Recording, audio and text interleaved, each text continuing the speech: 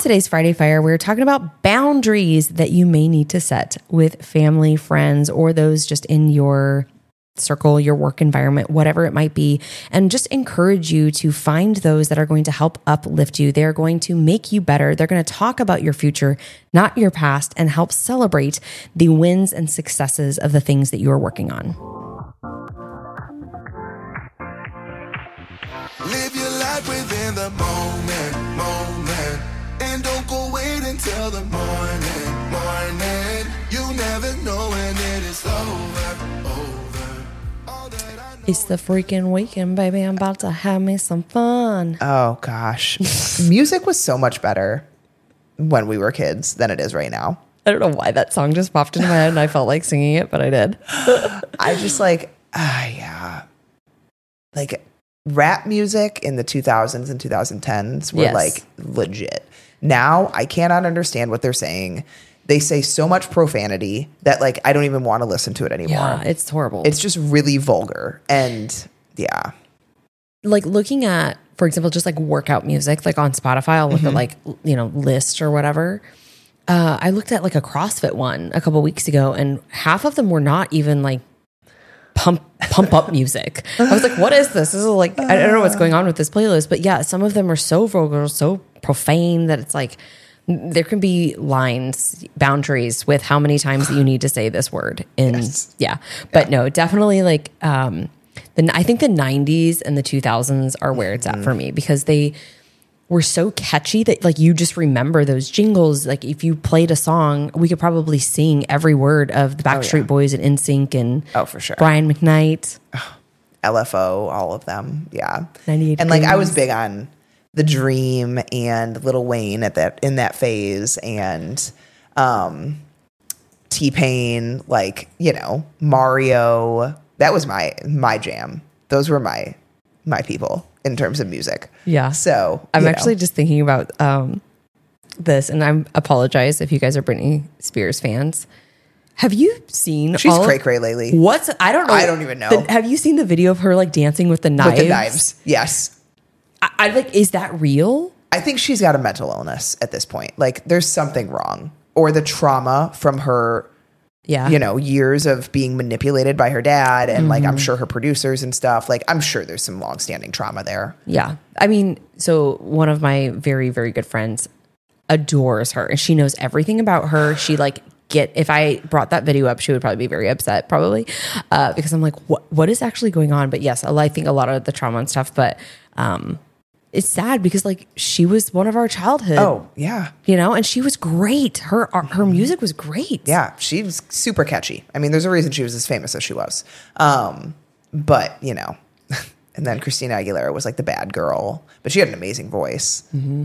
Sierra, loved Sierra. Mm-hmm. And I just saw a video of Jessica Simpson and her, Boots Are Made for Walking music video. Like for some reason randomly popped up on social media when I was scrolling, and I was like, oh my God, this seems like so long ago.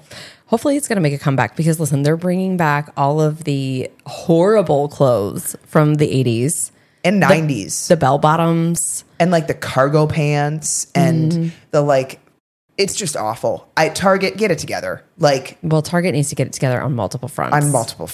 Multiple. But yeah, I don't even want to go shopping anymore. Like it's just bad. I'll just live in athletic wear. So you just do like Amazon or Temu or the Daily Look or whatever. Those things. So anyways, happy Friday, guys. We're going to keep this short and sweet today. And we're going to talk about boundaries, which we have many a times. But how, when you start creating boundaries in your life, things immediately change. I think like when you start setting hard boundaries, one, you start to realize who is truly someone that is there for you and who is not. Who cares for you and genuinely wants you to be successful. Yes. Yep. And I think you also start to realize, like your eyes start to open in a way. You start to see, oh my gosh, I've been like, this is so much easier than I thought it was. First of all, when you truly start stepping your ground, and two, how other people are kind of like sheep to an extent. Like, it's like, there's not even a thought in a lot of ways. And then your thoughts get questioned very quickly when you go against the grain. And so it comes with a lot of, things that you have to deal with, but it is so eye-opening. And I really do think that it's something everyone should try and do in one way, shape, or form, is like find where you don't have good boundaries and start to put them in place.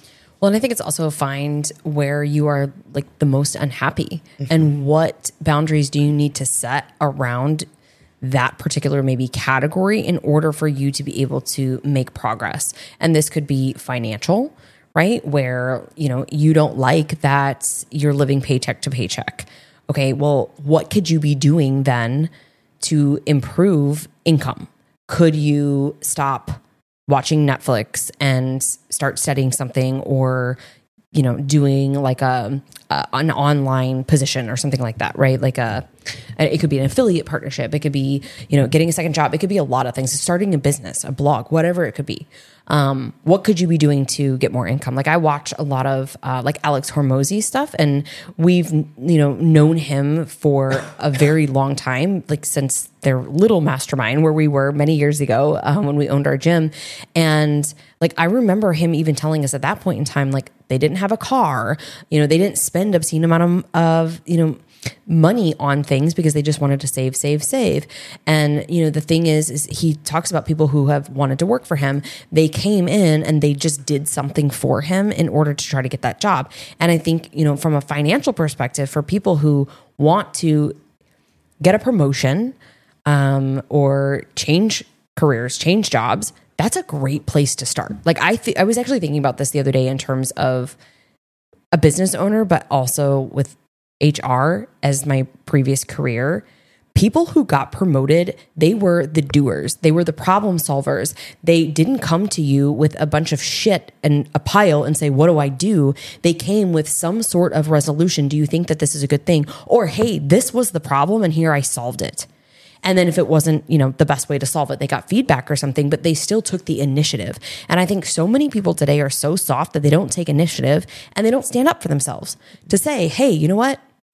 No, I don't want to be doing X, Y, or Z because I have other things that I want to be doing in my life that are more important, or I need to say no right now so that I can say yes later in order to get this promotion. I need to work a little bit more, right? I need to, put in a little bit more time right now. And I think this could go across the board, whether that's finances and your job or your health and your fitness. Like, what is it that you need to do if you're unhappy with your current situation? Mm-hmm. Yeah. And I think that for me, this got catalysted by the CVID era because people started having really strong opinions. And I realized in that and in kind of leaving my previous job, how much of a people pleaser I was and how unhappy I was, even though I had no reason to be unhappy. I was just unhappy because I was doing everything for everyone else. And I was not doing things that felt right in my gut or in my heart or like what I felt I should stand for. And I finally, I don't know what happened. I don't know. I can't remember exactly if it was like an argument I got in or something, but I literally one day just decided to start standing up for myself more. And it didn't happen overnight. It was like I would have moments of being like, oh, I totally, gave into that situation, or I didn't stand my ground in that conversation, or whatever it might be. But it is insane how much happier and more confident I have been in myself since I mentally decided to make that change of like, do what feels right to you. Do not do what everyone else is doing. Do not, give in just to ignore, avoid confrontation. It was do what makes you happy and do it no matter what. And I think that, in your heart and your gut, is the right thing to do, whether that's, choices that you're making for yourself or for your family. At the end of the day, we all have decisions that we have to make constantly. And there's a lot of people over the past few years who would have argued one way or another. Mm-hmm. And I think we're in a situation now where things may get bad, right? They may get worse before they get better because people aren't standing their ground.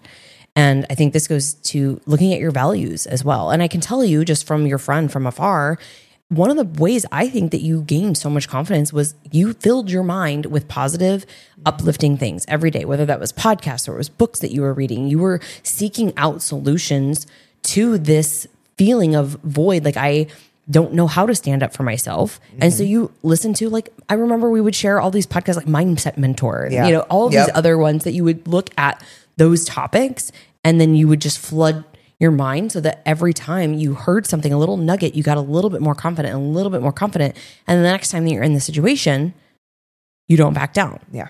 Yeah. And I think making that decision for yourself ahead of time too, like who you are, what you stand for. And if you don't know what that is, take some time and figure it out. Like, sit with yourself, journal on it, journal where areas, like Liz was saying, you're most unhappy with.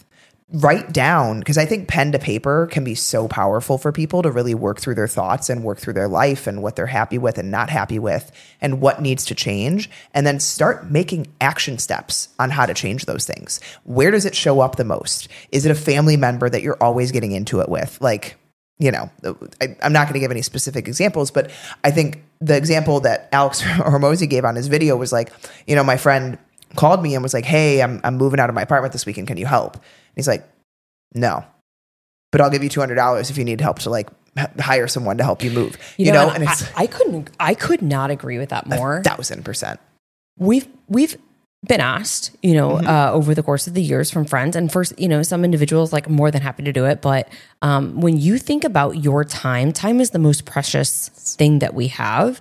I think this is also, it comes to just evolving as a business owner, parents, you know, just people who don't take a lot of time off, that's the last thing that I want to be doing on a Saturday afternoon. And I'm more than happy to give you a couple $100 if that's what you need. But I'm going to be over here doing the things that either are growing my business, growing me, or helping me with my family and, you know, spending that quality time. Yeah. And that can sound really like, whoa, that's like a jerk move that you would say no. I think that there's a book, and I've mentioned it before, probably 3 or 4 times on the podcast, that everyone should read. And it is called Life-Changing Magic of Not Giving a Fuck. And I remember after, I think it was our wedding, or it was after my bridal shower, somewhere in the midst of us getting married, reading this book. And I was like, oh, hot damn. This is why my husband was like, we're not doing a seating chart, because she lays it all out in there.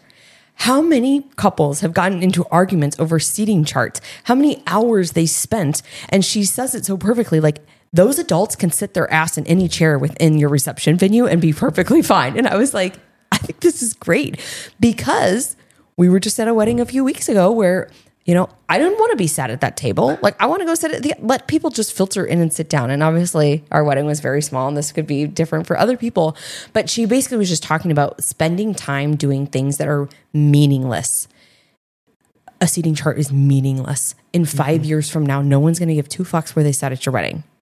No, absolutely not. And, you know, it could transfer into your friends. Like, another great quote that I saw that I think is very applicable to this conversation: make sure you're hanging out with people that are talking more about your future than your past. If your friends group, all you ever talk about are, you know, the last time you guys got drunk together, or what you guys did in college, or, you know, whatever, and you're not talking about, what have you been working on? What are you doing with your job right now? Like, what are you hoping to accomplish? I thought about this for a split second. Like, all Liz and I ever talk about is where we're going. We other than like reflecting on things that we can improve on, we don't talk about the past. Like, we learn from it and we take value from it. But like, all our conversations are around, what are we doing both personally and with the business that is for our future? Yeah, because failure is inevitable. I mean, we have failed 1,000 times over. We're going to fail 1,000 more times, but we're not going to quit. And there's no point in reflecting on the failure other than to learn from it so you don't make those same mistakes again. But it's useless to sit and kind of like wallow and feel sad and beat yourself up. I'm not good enough. It's really about, today's a new day. Yesterday didn't go perfect. Today probably won't go perfect, but I'm going to keep going, and I'm going to keep improving and keep getting better. And I think this is really important too, in terms of having mentors in your life. I think about this very small group of friends that we have, and all of them, every time that we connect, because even though we don't see each other a lot or talk every single day, one of the biggest things is like fangirling for everybody. Like, where are you at? What's been going well? I'm so proud of you. This is so cool. Like, to see from afar. Like, I'm thinking about my girlfriend, Ashley. She's an amazing interior designer. I see some of her stuff on social media, right? She'll look at my stuff on social media. She'll share that. It's like, find people who are cheering you on, right? And genuinely want you to be successful, because there's way too many haters out there in the world. You don't need anybody in your close circle being those haters. And unfortunately, this will happen within family circles. Not everybody who's going to be closest in your life and be those cheerleaders are going to be family members. But I think it's also important to have people on your team who will push you to maximize your potential. And that can be the team that you work on immediately. For example, in our business, Becca and I have each other. We have other practitioners, we have assistants, we have, media and marketing teams, and we have business strategists and coaches that are constantly helping us continue to elevate with knowledge, with experience, just how we show up for the business, how we show up on social media, how our podcast is, what we're doing with our website, and just everything that we want for our business. We're not staying stagnant, because if you're not moving forward, you're moving backwards, because time is moving without you.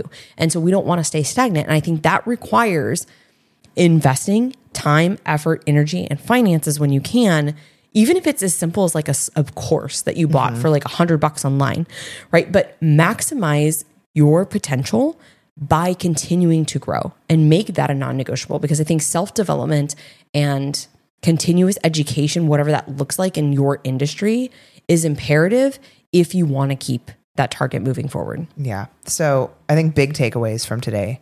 1, figure out where you're most unhappy in your life and start looking at what boundaries you are or are not keeping there. And then make action steps. Like, write out in your head the conversations you need to have so that you're then more comfortable going into them, and what needs to happen to build the boundaries that you need to be the happiest in your life.